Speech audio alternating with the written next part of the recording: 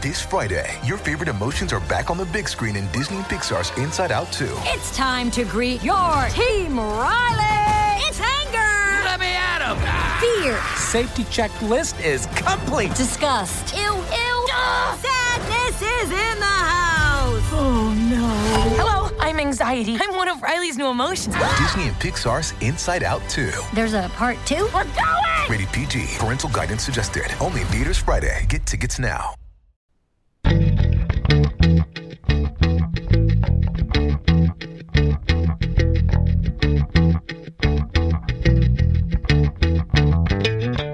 You're listening to All the Books, a weekly show of recommendations and enthusiasm regarding the week's new book releases. This is episode 319, and today we are talking about books being released on July 13th, 2021, and more. I'm Liberty Hardy, here with Vanessa Diaz, and we're coming to you from BookRiot.com.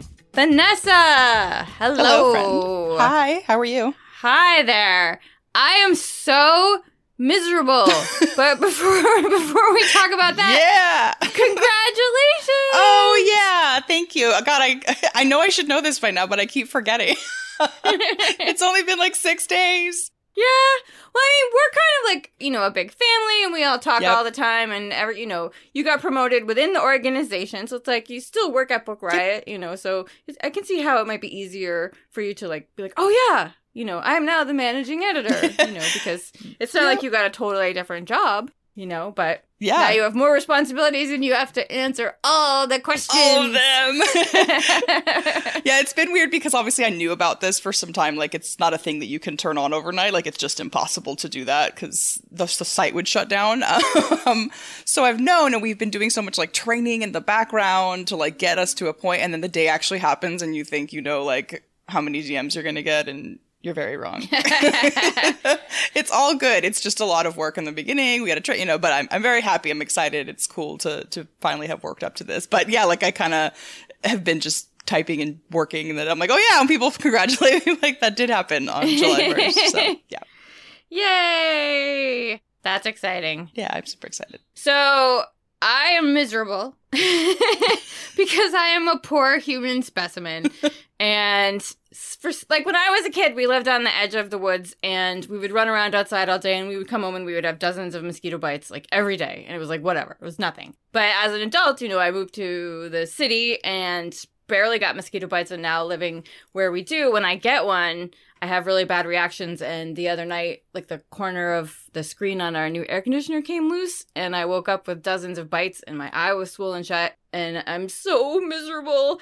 It's apparently, it's a thing. It's called Skeeter syndrome. Stop it. Sounds like you catch it. Yeah, it sounds like you catch it from one of the Muppet Babies, but it's a real thing where I'm so allergic to them now, and I'm so unhappy. No. I keep putting mittens on because I feel like Phoebe on Friends when she gets the chicken pox. Oh no. And, I'm covered in toothpaste. The first time this happened, when I got a mosquito bite, my husband was like, what are you doing? Apparently a lot of people haven't heard of the toothpaste remedy, but it is something I picked up from somebody who worked at a camp. They were a camp counselor, and they're like, put toothpaste on it, and it's a huge help. And so are the mittens, but I'm so miserable. Do you have a fever and stuff? I used to get fevers, so I don't know if you... not really. Okay. No. I feel a little warm, but I think it's just because I keep moving and scratching it. I'm going to stop talking about that now because it's... just making bugs. You more aware. Bugs. I'm so sorry. I'm so unhappy. And I was like, I can't take any Benadryl because I have to do the show. Or else I would be like this, Oh my gosh. I'm going to hit the Benadryl as soon as we're done here. Party, party, party. Yeah, this is my exciting life. Yay, Maine. So, let's see. What else is going on? I watched Shadow and Bone. Yay! Which many people had told me to watch, which I enjoyed quite a bit. But I had never seen Ben Barnes in anything. People were like, oh, it has Ben Barnes. I was like, I don't know who that is. They're like, didn't you watch the C.S. Lewis movies? I was like, no. So I went from watching it to be like, who's Ben Barnes? To I would eat babies for Ben Barnes. By the time I finished the thing, I was like, oh, I love him. You and I could have live tweeted that together and had the literal exact same reaction. I was like, who is this fool? Why does everybody keep telling me about him? Fine. And then I watched it, and then I looked him up, and then I walked around for 2 solid weeks being like, make me your villain. I love that dang show, and I too now would eat babies for Ben Barnes after not knowing who the hell he was 2 weeks ago. Yeah, he was pretty great. Do we have to clarify that we wouldn't actually eat babies? I think everyone Hopefully knows that. not, Let's just point that out. So, yeah. Also, before we get started, I just want to give a shout out to Paulina, who sent me like the nicest message on Instagram the other day. Just made my day. It was so sweet. So, hello to Paulina, who's out there listening. And we're going to talk about books now, which is exciting. Unless you want to talk some more about Shadow and Bone or mosquitoes, but we probably should talk about books. Let's do books. Yeah, but before we even do that, we are going to hear from our first sponsor. Today's episode is brought to you by Hachette Audio. 3 years ago, sports agent Myron Bolitar gave a eulogy at the funeral of his client, renowned basketball coach Greg Downing. So why, you may ask, is Greg now being placed at the scene of a double, not a singular, but a double homicide? I also wonder. So Greg Downing, who Myron gave a eulogy for, is a suspect, and Myron needs some answers. So Myron and Wynn, longtime friends and colleagues, set out to find the truth, but the more they discover about Greg, the more dangerous their world becomes. Secrets, lies, and a murderous conspiracy that stretches back into the past churn at the heart of Harlan Coben's blistering new novel, Think Twice.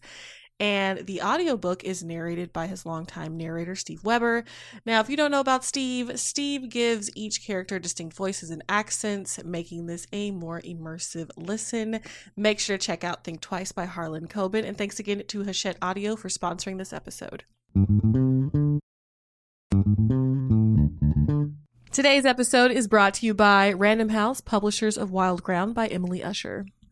A story of first love that will break your heart. Wild Ground is a bittersweet novel that follows two teenagers whose all-consuming relationship is tested by the forces of class, prejudice, and addiction in a small English town. From the beginning, it has always been Neef and her beautiful, troubled mother, Chrissy. When they move to a small town to follow Chrissy's older boyfriend, it's a chance to start over. And on the first day in their new home, she meets Danny, and the two form a friendship that gives way to the slow burn of romance as they grow up, desperate to escape the confines of their world and the forces that hold their families hostage, like substance abuse, poverty, and racism. Now, this is perfect for fans of things like Normal People, Euphoria, and Sex Education. It centers working class women in small town England. It's steeped in the dialect and lyricism of Northern England. So make sure to check out Wild Ground by Emily Usher. And thanks again to Random House, publishers of Wild Ground by Emily Usher, for sponsoring this episode. Okay, so my first pick is an amazing graphic memoir. It's called Seek You, A Journey Through American Loneliness by Kristen Radke. She did the memoir Imagine Wanting Only This a couple of years ago, a few years ago now. I keep forgetting that last year happened because it was just such a mess that I keep forgetting to tack an extra year onto everything that takes place. But she is an amazing writer and illustrator. She does all these illustrations herself. All the graphics are done by her. And Imagine Wanting Only This was a look at her life, but also all these abandoned places. And this one is about loneliness, as you might have guessed from the title. And she examines loneliness through the lens of many different things. She examines laugh tracks. I did not know there was so much history to canned laughter and laugh tracks in television, but it was really interesting. And she looks at loneliness studies and, how all these people say, that they feel lonely, much more than you would ever imagine, because people who live with people say that they're lonely and people who talk to people every day say that they're lonely. And, Britain started this campaign to stamp out loneliness because so many people said that they feel alone. And it's not just, people who live alone, and it's not just, people who don't have a lot of interactions during the day. She talks about her own loneliness, how she felt alone living in a giant city. She lived in New York City and she felt alone and she didn't understand why that was, and how loneliness affects people health-wise, how it can be detrimental to your health to consider yourself lonely or think of yourself as lonely, how loneliness is treated in the media, how people who perpetrate mass shootings are always described as loners, how people are treated in social media. You have this thing where you can reach out and talk to people, but it sometimes backfires, when you reach out and say, I'm lonely, some people, respond and they're like, I understand you, and some people respond and they make fun of you, and how people are treated when they show emotions on the internet. and how there are professional cuddlers, which is a thing I had heard about a couple of years ago in another memoir, I think, where you can hire someone to cuddle you because it triggers all these endorphins and all these great feelings in your brain and your body, and it's good for you. It's so interesting. It's very beautiful. It's also very sad. I mean, it's sad. People are lonely, and that's very sad. But it might not make you feel as alone to know that so many people feel this way, which is kind of sad, but also good. I do want to give content warnings for discussions of mental illness, and there is some talk about the animal studies that were done, which are heartbreaking. This is called Seek You, A Journey Through American Loneliness, and it's by Kristen Radke. Oh, that sounds lovely. All right, I'm going to take a very different approach with my book, which is Swordstone Table, edited by Jen Northington and Swapna Krishna. Yay! So this is such a cool book. For those of you who didn't already pick up based on our yays and congratulations, Jen Northington is the Jen Northington, our Jen Northington from Book Riot, and Swapna was a former contributor, I think a contributing editor at Book Riot. And this collection that they have put together is a collection of stories that remix, reimagine, reinterpret, do all kinds of fun stuff to the legends of King Arthur and Camelot and all of that good stuff. It is, I'm such a sucker for Arthurian. I think I've talked about a couple of those types of books on the podcast before. And this was just so in my wheelhouse, even if it hadn't been edited by someone at Book Riot and contributed to by so many Book Riot, affiliated people. And you'll see why in a second. So the book is split into 3 sections, which are once, present, and future. And you probably can pick up on the fact that is, past, present, future. And so you get these stories that are set in different times, but that are all an interesting kind of reimagining or take on Arthurian legend. And the list of contributors is just bananas. We do have, again, some Book Riot folks. So Preeti Chibber is a former Book Riot contributor and I think editor. Sharifa Williams, our executive director of content, has a story in here that's fantastic. Jessica Plummer, one of our comics writers and contributing editors as well. And in addition to those people, it's Alexander Chi, Sarah McLean, Roshni Chakshi, I think it's Ken Liu, Dan Lavery, Silvia Moreno Garcia, Anthony Rapp, Wabgishig Rice, just so many fantastic writers contributed to this thing. I am so proud of the collection that a friend of mine has been able to put together. So, these stories take place all over the place. So we get some stuff that's set in 80s New York, in futuristic Mexico City, in Gilded Age Chicago, present-day Singapore, space. It just goes all over.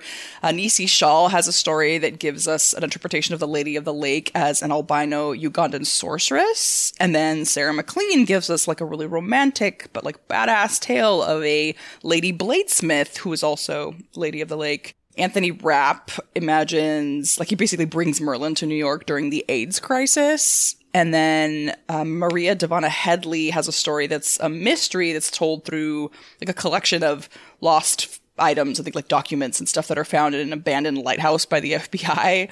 There's a story by Jess Plummer about the Lady of Shalott acting as Lancelot's barista. Wabgishig Rice's story is kind of a more straightforward retelling, but it focuses on an Anishinaabe teen or preteen, I think, named Art, who unearths a seemingly immovable stone. Sound familiar? To find these long hidden ancestral drums.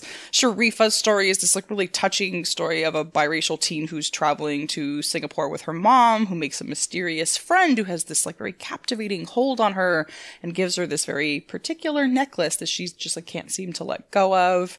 That's a meditation on so many things. And then Alexander G's story is just this really tender take on Arthur and Gawain that's set in space. And then there's Silvia Moreno Garcia's story where it's a nameless narrator obsessing over Lancelot, and that just scratches the surface. There's so many wonderful stories, each one seemingly more inventive than the last, and just a really, really fresh takes on stories that for so long were not representative of any kind of diversity whatsoever. They're queer. There's a lot of, again, different kinds of representation just all over the map in a way that was so pleasing to read. I never thought I would see an, Arthur story where Arthur was named, I think, Arturo. It's just, again, such a great collection. I had so much fun with it. It just so happens to be edited by folks that I know and love. So that, again, is Swordstone Table, edited by Jen Northington and Swapna Krishna.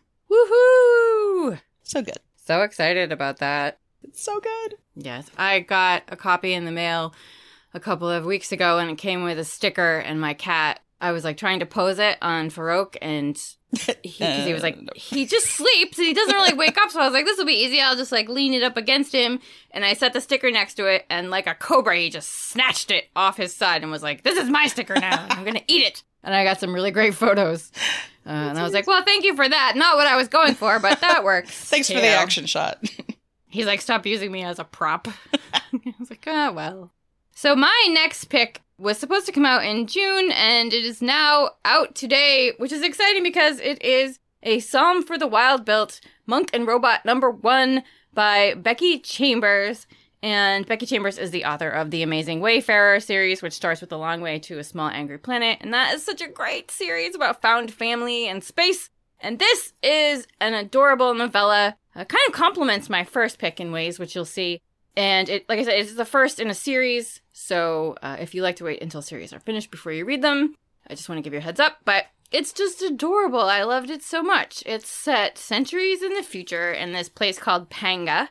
And in this world, centuries ago, robots were like, we've had enough. We're done. We don't want to hang out with the humans anymore. We don't want to do anything anymore with you. We're leaving. And the robots went and marched off into the wilderness. Like, they were gone. Like, they left. And they're never heard from again. Nobody has heard from a robot or seen a robot.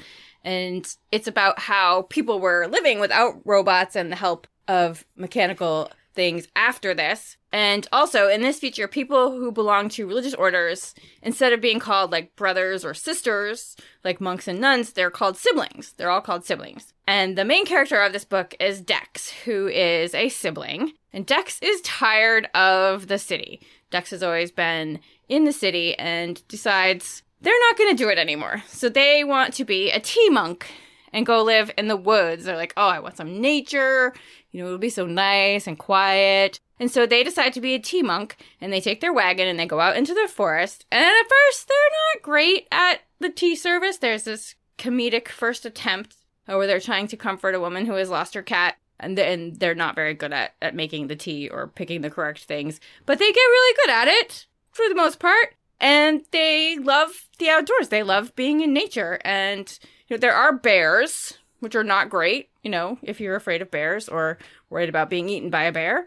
But basically, they're happy. Here's nature and woods, and it's quiet, and it's beautiful, and they love it. And then one day, Dex is bathing, and this 7-foot robot walks out of the bushes, which is unexpected, just in general, like on any given day. You don't expect a giant robot. And the robot is like, my name is Mosscap, and I've lived with the, you know, wild robots, you know, like the robots that left for, you know, many years, and we're wondering how you're doing. Like, how are the humans doing without us? How have the humans fared without the robots? And Moss is wild built, meaning that their parts were repurposed from parts of other robots who broke down. Like, they never lived among the humans. They've always just been with the robots. And so they elected to go and check on the humans and see how they've done. And so Dex and Mosscap become traveling companions. They have these great conversations about loneliness and life and the purpose of life and the meaninglessness of life and what happens after. It's really charming and really cute. Like I said, it is the first in a series. It's not very long. It doesn't end on a cliffhanger because it's not super action-y, you know, but it ends like they're still at the beginning of their journey. And I adored it so much. It's both very funny, but also gives you a lot to think about. And I cannot wait to read about more adventures with Dex and Mosscap. This is called A Psalm for the Wild-Built, Monk and Robot 1 by Becky Chambers. So I've spent the last 6 months thinking this book was called A Psalm for the Well-Built. And I was like, I mean, again, I knew what the premise sort of was, but I literally thought that it was well-built. And I was like, oh, that's funny. I wonder what that means. And now I'm listening to you talk oh, no, it's wild. That makes more sense. I got super excited. It's like when I find out what the title means in a book. Exactly. There needs to be a term for that when you come across oh, this is why this is called that. Totally. You know, when we get to the part where Mosscap is like, I am called Wild Built because of this. I was like, aha! I like it. I'm sure there's either a Japanese or German word somewhere that's Titelhausen or whatever. And I love discovering those. I don't know where I came up with that one, but yeah, I love when those terms. Yeah. They're fun. Okay, well, let me tell you about my next book, which I loved so much. And that book is The Take of Jake Livingston by Ryan Douglas. Oh, this was so much fun. I've been in a bit of a, horror ghosty kick, apparently, with both my last month's picks and this one. So Jake Livingston is 16, and he's a student at St. Clair Prep, where he's one of very, very few Black students. And as one might expect in this kind of a situation, that means he has to navigate all manner of everyday racism, microaggressions, all that terrible stuff from both fellow students and his teachers. And it's obviously really tough to deal with, to shoulder as a young person. Then one day, a very handsome new student arrives at St. Clair. His name is Alistair Burrows, which is just a fantastic name. He's another Black student, and Jake is wow, Jake is gay and dealing with the stress of being closeted, but he starts to think that maybe romance, a crush could actually be a thing for him in his future. But that's not all Jake is dealing with. Jake also sees dead people. He watches the dead play out their last moments on a loop, and he just sees it over and over and over again, which you learn just a few pages in when Jake describes a young boy's death. And if you haven't read up on the premise at the time, it's kind of jarring. You're like, wait, what? And then maybe a few seconds later, you keep reading and you realize what's happening. And usually these ghosts are harmless, and he's able to sort of act as a medium and help them move on to the next place. That doesn't mean it's easy to deal with, because again, it's hard to watch someone live out their final moments on a loop, but they're generally, again, not harmful to him. But then that changes. There is a new ghost. His name is Sawyer Doon. Sawyer is a white student who committed a mass shooting at a neighboring high school and then shot himself. And this ghost isn't harmless. He's violent and vengeful and cruel, and he has his sights set on Jake, and he wants to possess him and then use Jake's body to essentially continue committing atrocities from beyond the grave. So essentially, Jake ends up kind of enlisting his newfound buddies, someone named Fiona, and then the aforementioned hottie, Alistair Burrows, to kind of hop in and assist Jake in his quest to hopefully defeat Sawyer and, protect the people that he loves.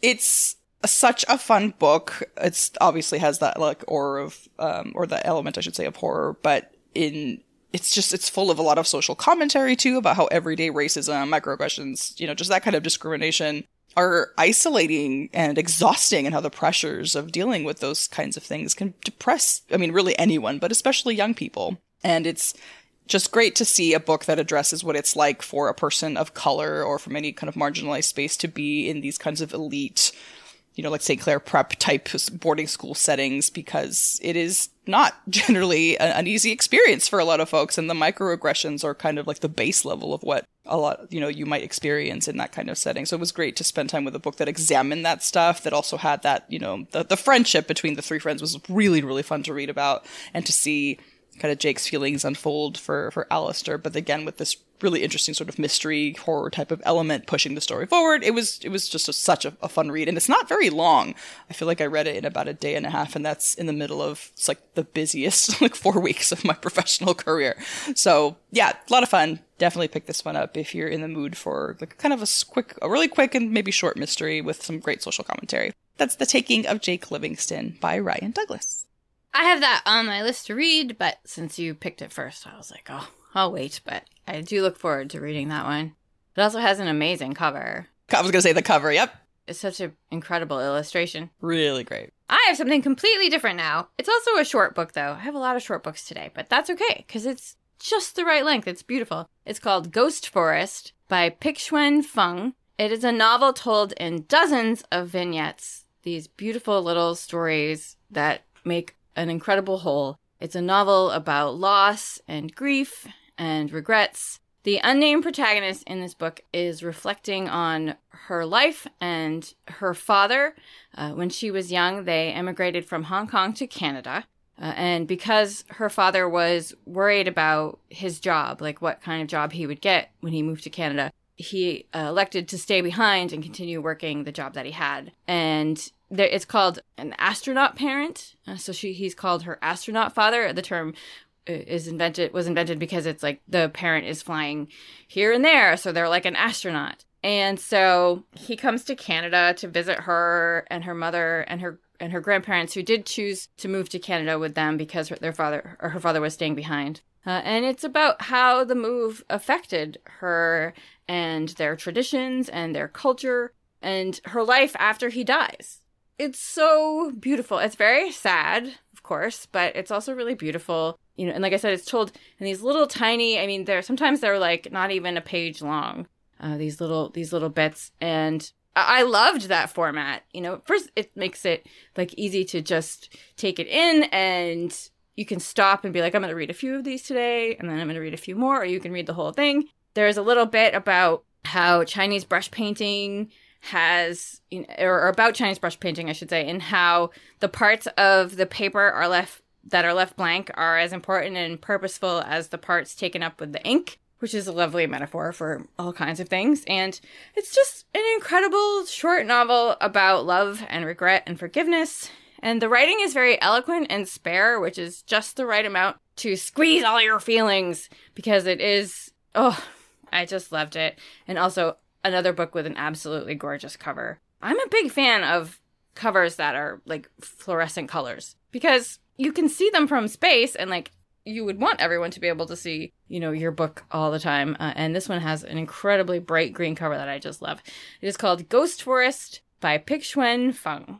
And now we are going to hear from our next sponsor.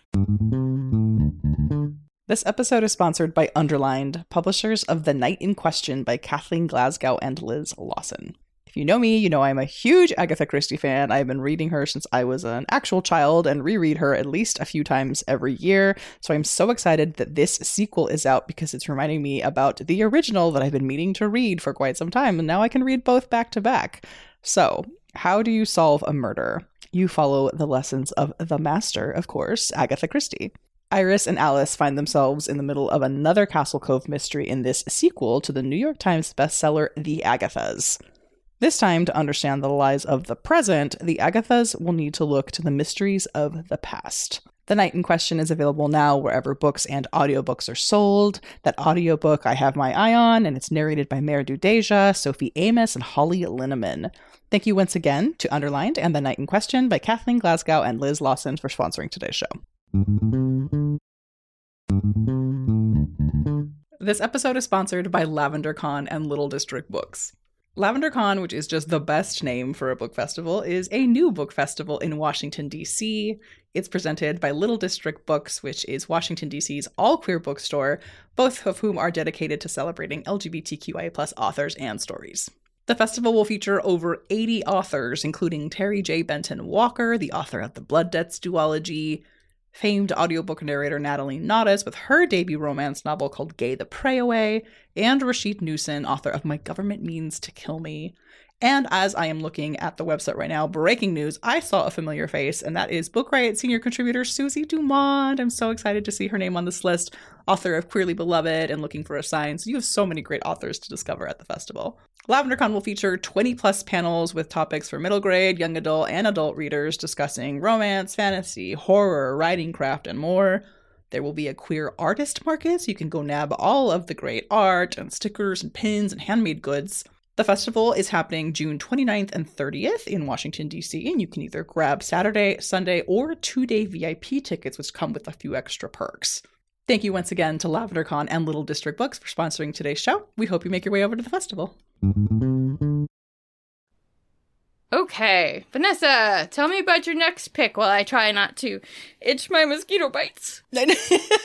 Well, we're, again, going at a really hard pivot from your last, beautiful, touching book, which, yes, has a really gorgeous, chartreusey cover. And that is with the next Grady Hendrix book. It's The Final Girls Support Group by Grady Hendrix. So I have gone on this podcast, and I think on other shows, to say that I'm a total horror weenie. But I'm finding more and more than I can handle more than I thought. So I went into this very trepidatiously, and I did it on audio, which almost seems worse. But I really enjoyed it. And so here we are talking about, the Final Girl Support Group. So, Final Girls. Seasoned horror readers definitely don't need to be told this, but, the final girl is a trope in horror films and books that's, especially the slasher kind, and refers to the last girl or girls or, women left alive in, the killing spree to confront the killer and the one who sort of lives to tell the tale. Lynette Tarkington is one such final girl who survived a massacre, and she's been meeting with 5 other final girls and their therapist in a support group for, well over a decade. They all survived, the unthinkable, and have worked to put their lives together in the aftermath of the horrible things that they experienced. And then in the latest meeting, one of the other members announces that there'll be Leaving group, and this really unsettles Lynn, who is like deeply paranoid and likes things to be very consistent and follow a particular routine. She kind of goes in on that person for daring to break up the group, and that leads to like a whole lot of, heated declarations, like things that people have been holding back, a lot of bickering. And Lynette is kind of losing her ish over the fact that several members' cell phones keep buzzing. She's like, just check your phones already. Like, if you're gonna have them on, then like just check it and silence them or whatever. And that's when they learn that the reason all their phones are going off is because something happened. And that's that one of their group members, one who they had sort of just been criticizing for being late to group, has been found dead. So Lynette rushes home. She needs to get to her safe space. Her home is her only safe place. Safe place? Sure. That's a new word. Her safe place. And from the second she walks in, you just realize how much the fear of what has happened to her has taken over her life. She has outfitted her place so that, the front door opens into a cage that can only be opened or released with a code. So, like, if someone's trying to break in, they can't get in. If someone's already in her apartment, then, like, she can, run. It's supposed to be bulletproof. Inside the place, she has guns. There's a panic room, a go bag, like, all that stuff. And so she's sitting in this place. Her mind is racing. Heart is pounding when, like, a friend from group shows up. And that's not supposed to happen because although this person is her friend, Lynette, again, is deeply paranoid and has never shared her address with anybody and essentially left an envelope with Julia that said, like, only open this in the case of an emergency. And, that has her address. So she's already kind of like, feeling some kind of way about the fact that this person is here after a mishap that I will let you discover on your own. She does eventually let her in. And then right when you're kind of thinking, okay, well, maybe she shouldn't be as paranoid as she is, bam, like just chaos explodes. Like noise is everywhere. Shots ring out. Every single one of her windows is being blown out by gunshots. Lynette runs.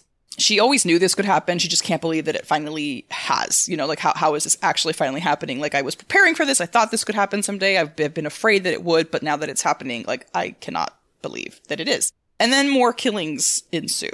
And it's clear that someone knows about the group and is determined to sort of rip each and every one of their lives apart, like all over again. That's kind of all I want to say. Just a trigger warning for all the things. I mean, it's very slashy. So things get very bloody, very grotesque. They're tight and suspenseful. You, along with Lynette, are left to ponder, like, does this ever end? Like, do the monsters ever go away? And it's just such, like, again, like a tight, suspenseful read. Hendricks knows his horror tropes. I mean, it's clear. He's such kind of a vanguard in this type of book, but he really does take, there's the chainsaws, there's summer camp slayers, there's all the horror things. And he plays tribute to those tropes and then kind of subverts them a little too and gives this really just frightening, very uneasy, like the whole time my shoulders were sort of up by my ears and I had to bring them down and like take a couple breaks here and there, but it is a very, very darkly funny, very funny, and also just kind of chilling meditation on trauma and horror and the aftermath of massacre and what it means to survive that and to keep on living afterwards. Grady Hendrix is just such a reliable writer for this kind of thing. I have found, again, that like horror in certain kinds of doses is still really working for me. I didn't think I could handle this level of sort of slashy bloodiness, but I could. And especially because it really dove into, again, all the background stuff and not just the like grotesqueness of it all, if that makes sense. So it was so good. I really, really loved this. It was a great follow-up to the Southern Ladies Book Club, or Southern Ladies Guide to Slaying Vampires. Yeah, really, really fun. I need to go back into the rest of his catalog and do some more reading. And that is The Final Girl Support Group by Grady Hendrix. So I watched an interview with him. He interviewed Sarah Langan when The Good Neighbors came out, which is one of my favorite books of the year, and I highly recommend you pick it up. But they were talking, I can't remember how they got on the subject, but they were talking about like things you don't do in writing, and he was saying his one regret as a writer was killing off the dog in something early that he wrote, because it was many, many, many years ago, but he still gets like angry letters and messages from people who are upset that he let the dog die in something that he wrote. And I was like, yeah, of course. And now like he's like, I don't let that happen anymore, which I thought was interesting, because so many of us are like, I won't read this if something happens to the animal. Like, I need to, like, there are whole websites built to tell you if something happens to the animals, Yep. I thought that was interesting. I also want to point out that we are about 6 weeks away from My Heart is a Chainsaw by Stephen Graham Jones, which is a deep dive into horror of all kinds. Mm-hmm. The main character is a huge horror aficionado. And I think I also mentioned that he spoils like something like 200 horror movies. So if you don't want to have like Nightmare on Elm Street or Halloween or other movies, classics like that, spoiled for you, although, you know, it has been many years since they came out, then you might want to watch them before you read the book, because I had gotten a Shudder subscription like a week before I read the book, because I was like, I need to watch some of the classics. And it's like, here's the motivation for Freddy in Nightmare on Elm Street. And I was like, Wah. oh, okay. So, but yeah, I'll still watch them someday, but I was not as enthused after that. But it's a really interesting take on horror and final girls and all the tropes in horror movies.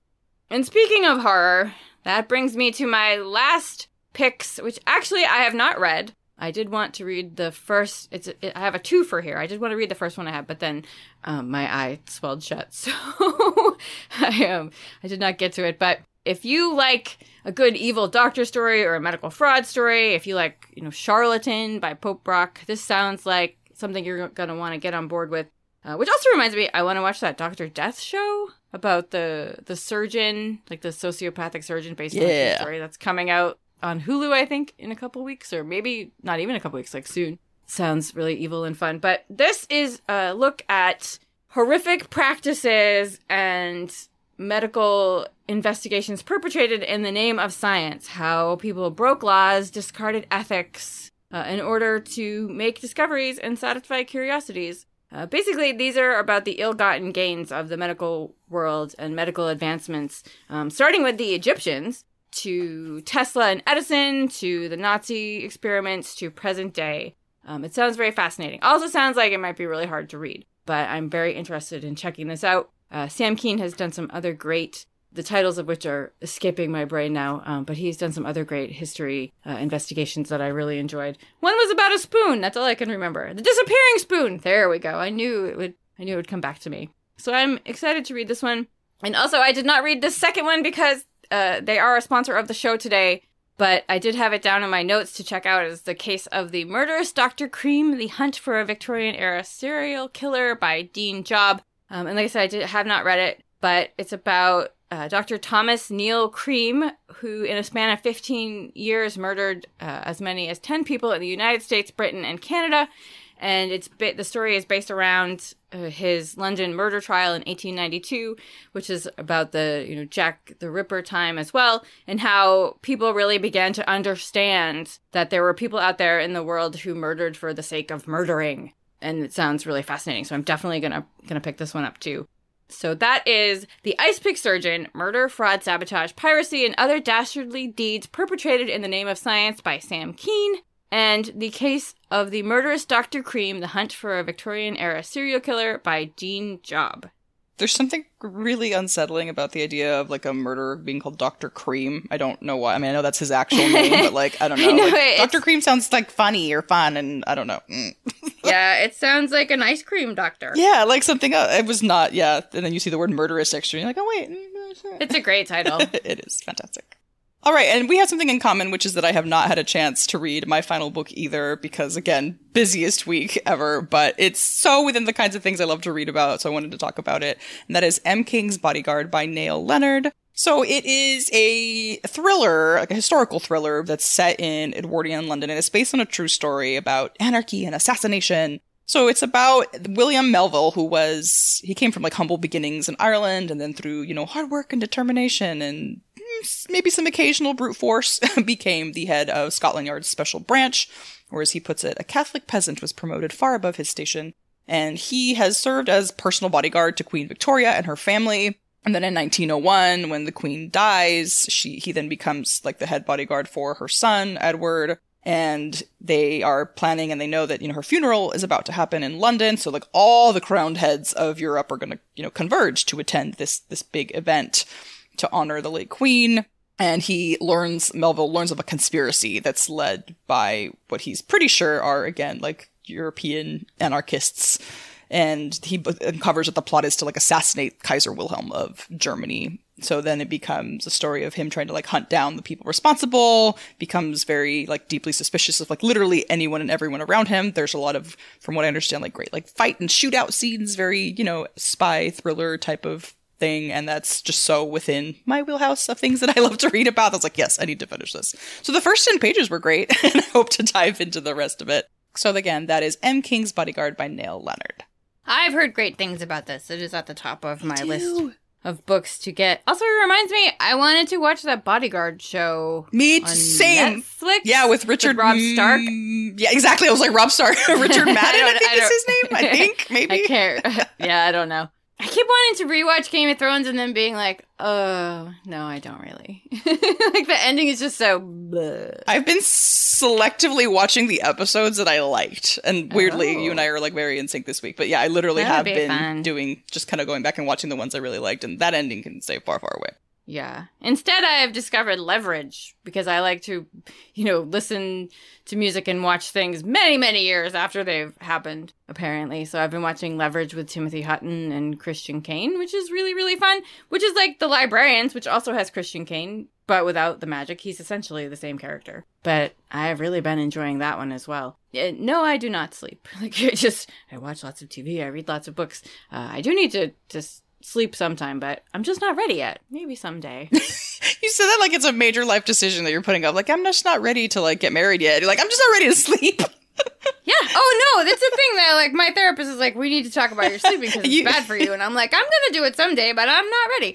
Like I get in bed and I'm like, I have so many things that I want to read and see and must fight sleep. And so yeah, it's terrible for you. It's terrible. Really I don't recommend it. But it's an actual thing that I'm working to get better at because, I don't like it.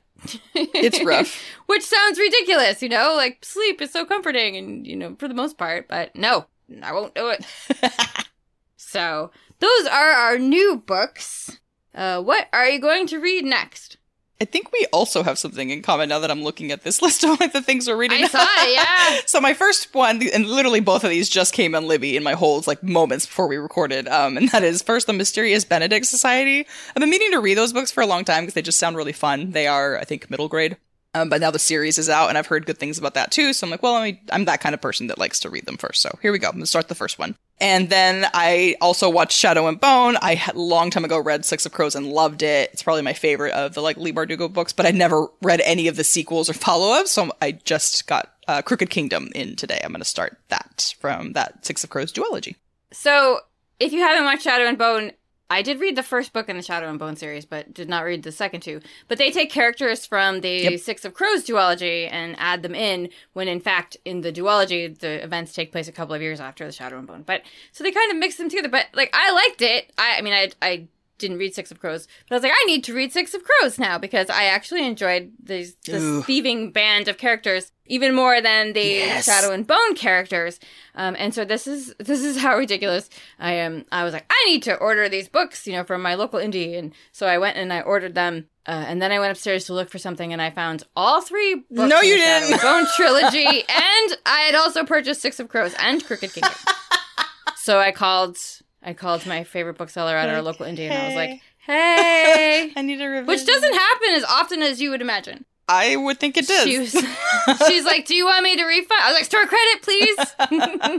And so I ended up ordering the second duology, the King of Scars and the Rule of Wolves, because they were really fun. But before I finish Six of Crows, I am very excited because I finally got my hands on How High We Go in the Dark by Sequoia Nagamatsu, which comes out in January of next year, which I have been following since I read about the deal like a year ago. It sounds incredible. I've heard nothing but amazing things, although it is about humanity trying to rebuild itself after a plague. So, oof. But I've heard just nothing but incredible things about this book, so I'm very excited for that as well.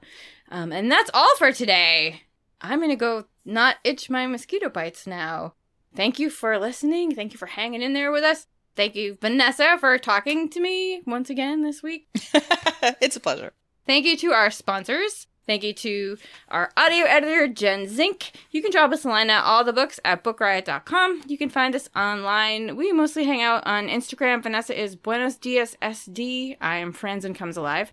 And if you want to give us a treat, you can go to Apple Podcasts and leave a rating or review. It helps other book lovers to find us. And as much as we would love to tell you about more books today, we just don't have the time, but you can read about more titles out now in the show notes at bookriot.com/allthebooks, as well as find a link to our weekly new books newsletter. And for more recs or general bookishness, check out bookriot.com, and don't forget to check out our full stable of podcasts at bookriot.com/listen, or just search Book Riot on your podcast player of choice. And in the meantime, happy reading.